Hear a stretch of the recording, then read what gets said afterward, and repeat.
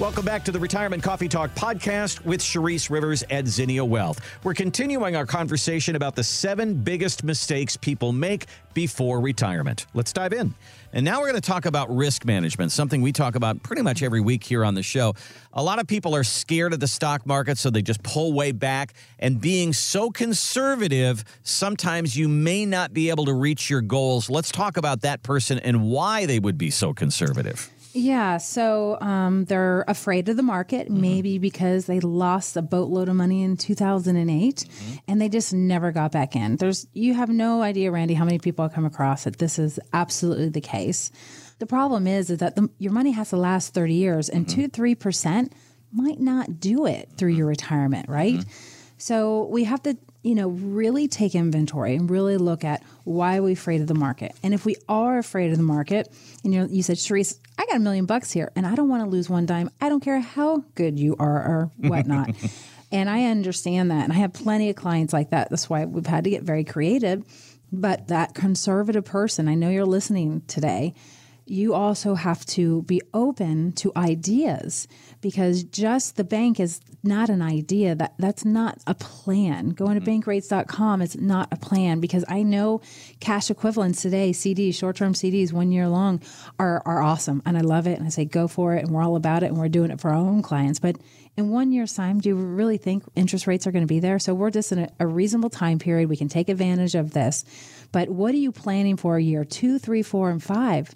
6, 7, 8, 9, 10. I mean, we got 30 years here. Just 1 year. Don't think you're so smart just because all of a sudden you got all your money in the bank, right? Because banks go under too. So we got to be careful how much goes in the bank. So we got to be creative. We got to look at other asset classes, ones that you cannot lose. And I'm a big fan of the ones that you cannot lose also do not have fees. So if you're going to be ultra conservative, we need to make sure you have Zippo fees. And that's the key. And it's very hard to find an advisor that's very good at that or willing to do that. And that is something we do every day. Now, that's for the super conservative person. Now let's look at the super overly aggressive person in the stock market. All right. And this one scares me to death, because I see what goes on in our stock market world and what happens to retirees' income every day. And I want those people to be tuning in right now, really listening to what I have to say, because I know some of you are rolling the dice right now and you're trying to play catch up and you're getting ready to retire. But you have to be very, very careful, because you're trying to time the market. And it is so hard to time the market. And if you're getting ready to retire in a year or two and you're trying to play catch up and be risky, you are mistaken, because this could crumble and cripple your retirement plan.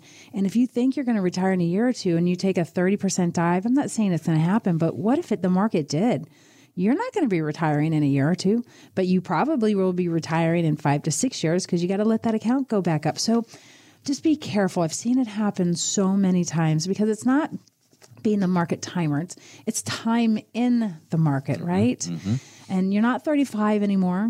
Every day we do these portfolio x-rays, Randy, for new people who come in, and we're sitting at the conference table, and, they're 55 or even 65, maybe 70. But on paper, they look like a 35-year-old. They're taking on so much risk, but they have no clue until they come in and see us. And it's important, because sequence of returns can wreak havoc on your portfolio if you don't adjust accordingly. And sequence of returns is just another risk that a retiree has to worry about. And the only people who have to worry about sequence of returns risk is the retiree, because it's the day you start living on your bucket of money you've saved. And it's all dependent on the type of returns you get, especially those first 5 years. So you have to really wake up and smell the coffee and understand the words that are coming out of my mouth, because I don't make things up. If you are pulling money out of an account while it's going backwards, you could be one of those people we'll be talking about in 20, 30 years saying, yeah, they ran out of money. Because they weren't following the retirement protocol, because nobody out there is teaching people like the risk and the hazards they're about to bump into. So let me ask this, because trying to figure out how much you want in that market and how much you don't want in that market is a very personal thing. Yeah. And they give you guidelines online, and we've heard this: take your age and subtract it from 100. So if you were 60 years old, then 60% of your money should be in a safe, conservative area. 40% perhaps could be in the market. Is that a guideline that you can start at, or how do you arrive at what the percentage is that somebody wants to be in the market? Yeah, it's based on risk tolerance. We ask some questions. We really dial into husband and wife. And this can take me an hour or 2 hours to really figure out how we want to set up the plan. We definitely don't want a 60-40 portfolio. I like the 40-30-20-10 portfolio. But I'll be honest with you, Randy, we can talk about this all day long, and people can come into our office and sit down with us, and we can really dive into where they should be, whether they really want to go that direction or not. But it's good to hold hands, I hate to say it like this, with an advisor that actually understands this, because we're going to understand things before you do, the retiree. I understand things before you do, because I've seen clients already go through it. So I really want to get to number 4 before we run out of time. But I want people to know this. Trying to guess the ups and down trends of the stock market seldom works. And if you look at JP Morgan's write-up, they did an analysis that found that if you invested $1,000 in S&P 500 from January 2000 to March 2023, you would have had an annualized return of like 6.5%. If you listen to this, Randy, if you missed the 10 best days over those 23 years, your return would have been 3%. Half of that. Wow. I know. Just 10 days. I know. I mean, in it 23 is crazy. years. This That's math nutty. is for real. This is real math. Wow. I've done it. If you miss 30 of the best days, you actually lost money. So it's not timing the market. It's time in the market. And people have to really focus on that. If you're going to commit to the stock market, commit to the stock market.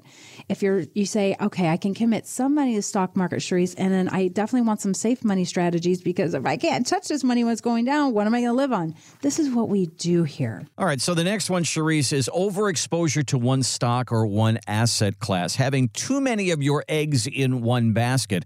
And then the other part of that would be not following what's going on in the economic cycles right now. Let's talk about that a little bit. Let's start with the basics here. So the economic cycle. The economic cycle, you have these troughs and you have these peaks in the stock market. The peak is typically very similar to most peaks. And when you're at the peak, there's actually certain sectors you should be invested in, more so than not. And then when you're in the trough, like you are down in the gullies there and the stock market's crashed, there are other stocks that you should probably be in versus then when you're at the peak. So this economic cycle, you really have to understand it, because this is how sectors work on average. And when I go back in history, I'll give you a great example. One of the sectors, there's a bunch of sectors, but the top 11, let's just talk about it. Real estate, energy, utilities, healthcare, financial, cyclicals, consumer staples, you name it. There's 11 of them. And when I go back through history, the financial sector tends to do its absolute very best after we are in this trough and we're zipping up. They're one of the strong sectors out there. So if you had to pick 4 of the 11 sectors after coming out of a crash, I likely, as long as everything is aligned, right, will take a heavy part of a portfolio and put it in the financial sector, right?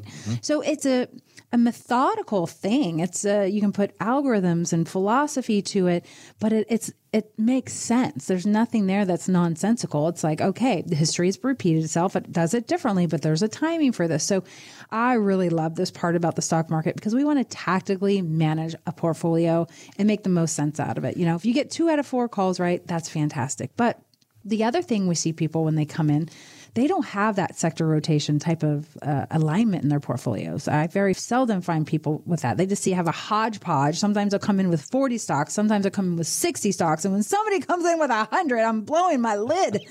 And it's ridiculous. So we want to be very careful, like how much stock you have and how you have it allocated. I had somebody come in just the other day, and they had a $3 million portfolio, and they have $500,000 in Apple. I don't think that's a diversified portfolio. Yet I love Apple and I believe it's going to be one of those companies that's going to keep on giving. But does that mean I want $500,000 of a $3 million portfolio in Apple? I really do, but I don't, because I'm smarter than that. Because during, the time period where we had all the FANG stocks booming, Facebook, Apple, Netflix, Amazon, Google, that worked really well. But what should have happened with that client is they should have taken some exposure off the table with Apple and bought some other things that were weathering and actually growing faster in the economic cycle that we're in today, because there are some of those things out there. So just making smarter choices. And, if you're going to have $1 million in a portfolio, maybe 5% in each stock, right? Maybe 20 stocks. Think of it like that instead of just having 5 or just 100, because then you'll have overlap. So I don't want to get too much in the weeds. I want you guys to come in. I want to analyze your portfolios. I want to do that portfolio x-ray. And all the stocks and all the mutual funds you have, we're going to go through every one of them. I'm going to tell you why I like it right now and why I don't, and why you're heavy in one sector and you need to be out of it, and why you need to be, merging over to this new sector. And, take that binder and take it back to your advisor if you want them to do it. And if you're not happy with them, then we'll do it. But we want to help you understand what's actually happening with this economic cycle, because in retirement, it actually really matters because you're living on your money. You're listening to the Retirement Coffee Talk podcast. If you want to find out more or sit down with Charisse and talk about your retirement, find us on our website, ZinniaWealth.com, ZINNIA Wealth.com. In our next podcast, the conversation about the 7 biggest mistakes people make before retirement. Our topics will be income and tax planning. Hope you'll join us.